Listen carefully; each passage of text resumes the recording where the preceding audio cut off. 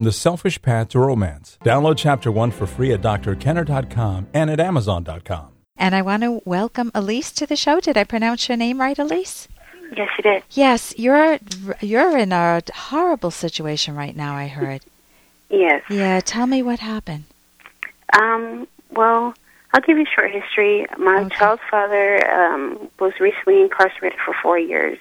Okay. We were going to be together, decided that it was a better choice not to be together. Yeah. He just recently was released from prison, and wasn't making very good decisions, wasn't really taking a stance to better himself. And I received a call at 4:30 this morning that he was murdered. Okay. Left on the freeway, and when the police found him, he was pronounced dead at the scene. And I wanted to know how to break this to my 4-year-old. She's 4 years old and quite intelligent, but I'm not exactly sure how to go about this. Okay. Go I ahead. just don't know what have you to do. thought of doing? What's crossed you? You know her very well. I really just thought about sitting her down and asking her really what she knows. She soaks in a lot. She watches a lot of TV. Yeah. She hears a lot. She listens to a lot. And I just was thinking about asking her what she knows about heaven or what she knows about people not being with us anymore and what she would say from there and take it from there. But I'm not exactly sure how to do it or what to say. Understandable. When you say she watches a lot of TV, has she seen a death, or has she, even in comics, a Bugs Bunny or something, or has she had a pet that died? She had a pet that was taken away. We took her to the SPCA, but all she knew was that the pet was at the doctor's. She didn't know that the pet had passed away or anything like that. And the pet never returned, though. What did she say about that? It's been a while, but she still believes that the pet's still at the doctor's. Okay, so one of the things that kids have to come to terms with is the very painful fact of death. Right. And when you have an out-of-sequence death, meaning it's not a timely death, when you're 95 years old and you die, it's, man, you were lucky. You got to live a long life. But when you have a life that's cut short this way, and when there are complicating factors, meaning he made bad choices, and she has not been with him routinely, I'm assuming. What has her contact been with him? Well, her father's side of the family really instilled with pictures and stories and everything who he was. But as far as her being around him personally, she had only been around him about 4 or 5 times. And the majority of those times, as far as I know, was with her aunt or her grandmother present. It was never alone. Okay. So did you not trust him? Not really, no, because to me he wasn't really making any good decisions. What did he do? What was he put in jail for? Hey, I got to interrupt this because we've got to pay some bills. 30 seconds, that's it. A very quick ad, and then Ellen will be back. Romance. Ugh, I wish guys knew more about what we want from a relationship. Boy, I wish I knew more about what I want. Where's that ad I saw? Here it is. The Selfish Path to Romance.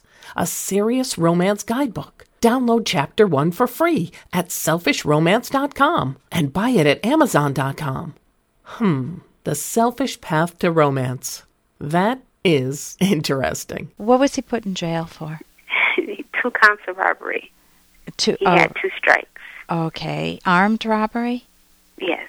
Okay, so this is awful to say, but when you lose an incredibly wonderful father, it's horribly sad. When you lose a person who may not have been a good influence in her life, to think that was her father, right? It's a different type of a loss. I don't know how to delicately say that, but to have a person who would use a gun to rob people and threaten their life may not have been the best person to have with your child. It also sounds like she has not been close with him. What man has she been close with? Is there a grandpa or an uncle or a teacher? I've had a live-in boyfriend for the last year and a half, 2 years. He's a better guy? Yeah. And does she call him Daddy at all? She did when she was younger. She's been around him for a little while, but I honestly believe that when she would go to her father's side of the family, they would keep her from saying it.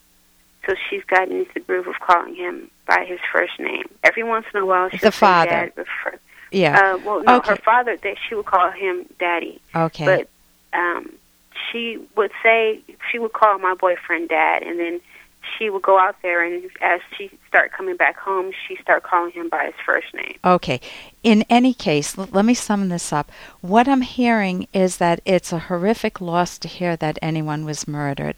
And to present this to a 4-year-old child, I think that you're on the right track in saying to her, what do you know, trying to get her context. But I think it would be perfectly fine to just say, you know, people, you don't have anything like a goldfish that died or something like that, right? No. If you had something like that, you could say they don't live forever, and it's very sad. Right. And Daddy died. I mean, I would just say that Daddy died. You don't have to go into the graphic details at the age of 4, but Daddy died, and however, you know, he was hurt, he died. And then let her ask questions. Let her take the lead, because it's not like he was in her life every day, so it will be emotionally easier for her probably than it is for you. Right. The things not to do are to tell a child, don't cry, get over it, they're there, it will be better. Right. Obviously, that's denying their feelings. You have to meet the child where they're at. Children go through very different emotions when they go through a loss. Sometimes they're tearful, sometimes they're angry. If you have religion in the picture, sometimes they're very angry at at God, or a God, you know, whatever particular God it is. Sometimes they feel guilty, and they're trying to pray to God to bring him back. The kids go through all contortions. My goal is to keep it reality based, which be just to say that that he did die. It's very sad. If she does miss him, if she doesn't miss him, if she doesn't really know who he was, then you don't have to make a big deal about it. Okay. And I think there's a book called Everett's Loss, where he loses, I'm pretty sure it's a dad. It's been a while. I have it in my office. I don't have it here. But it's a little kid's book about the loss of a dad and the different emotions this little boy goes through. But that's assuming a close dad. You have an unusual situation where she wasn't that close. You may want to get some therapy for yourself just to go through this type of trauma, even if you weren't close to him, just to process it. So I hope that helps. And I want to give you a hug, because it's sad, even though it doesn't sound like he had the best character, and it's probably better not to have him in your life, but not this way. I'm Dr. Ellen Kenner on The Rational Basis of Happiness.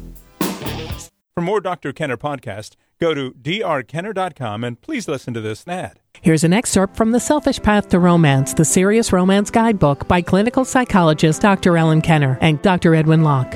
For a romantic relationship to work, your aspirations for the future need to be compatible. For an example, an important value to discover is whether you and a potential partner want to have children or not, and if you do, how many. This choice dramatically affects your future together. A discrepancy in values here is often a deal breaker. Explore this value honestly and openly. Even if you initially agree, one partner may have a change of mind later, and this can become a source of conflict. If a partner has children from a previous relationship, it is very important to learn how that might affect your daily life together and your long-range goals. You can download Chapter 1 for free by going to drkenner.com, and you can buy the book at amazon.com.